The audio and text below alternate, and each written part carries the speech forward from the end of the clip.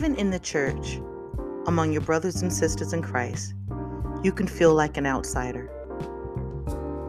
Some felt this with titles, some as laymen, some as visitors, and some just because of the institution of belief. Let's have a transparency moment. Today I had to check myself on what I perceive to be offensive and acceptable. It's okay to talk about yourself. Sometimes for clarity, you have to embrace the reality of self-reflection. Let's do this. Have you ever been in a situation, or more direct, a season of defensiveness? You have felt the burden, defeat, and overwhelmed all at one time. You may have even felt like you have been on the losing end, as others have seemed to propel and be honored for the minuscule things they do. People give you a word of knowledge, and you wonder if it's their opinion or of God, because it doesn't line up to the vision or focus of where you are spiritually. This, beloved, all while you have been praying, interceding, giving all of yourself to what you have felt God has called you to do.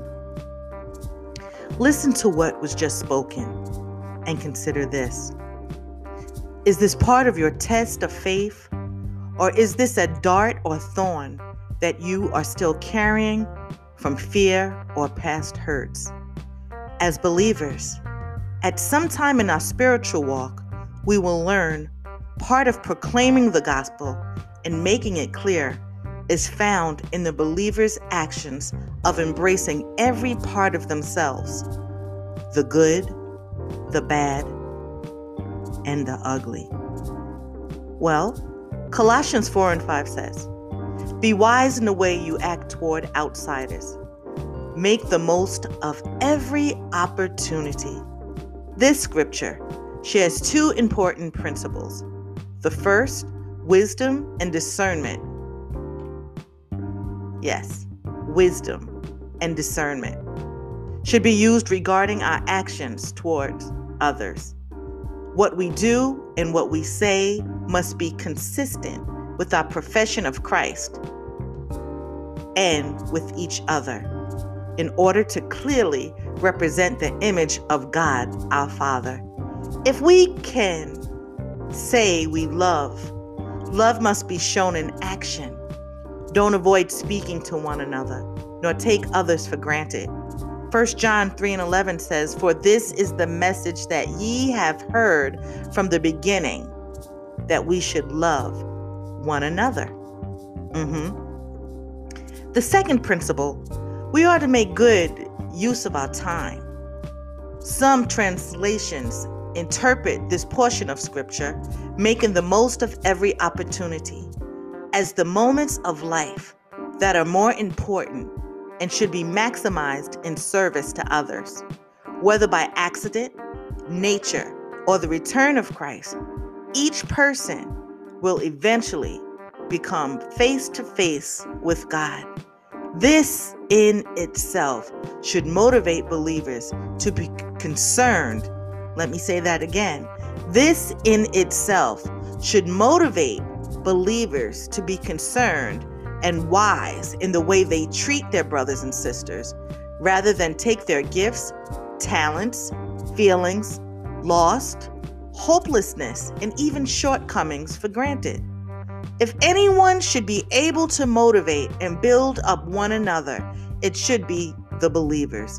Romans 12:5 tells us, "So we, being many, are one body in Christ, and every one members of another."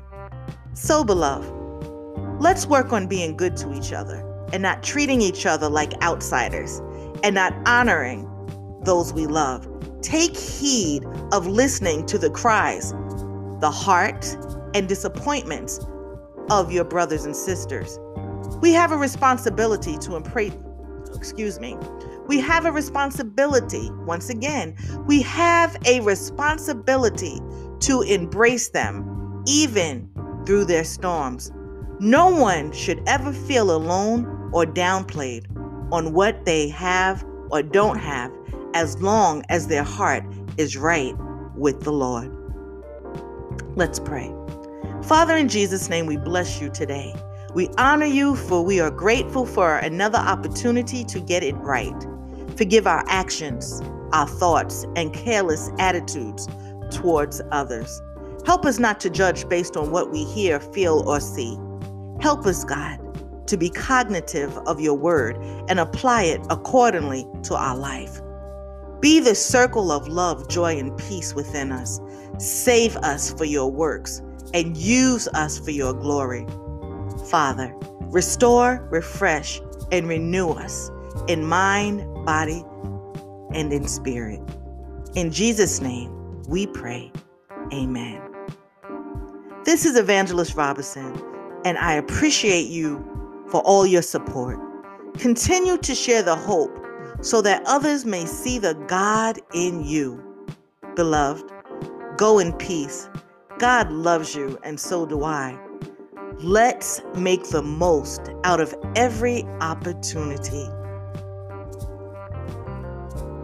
We'll chat soon.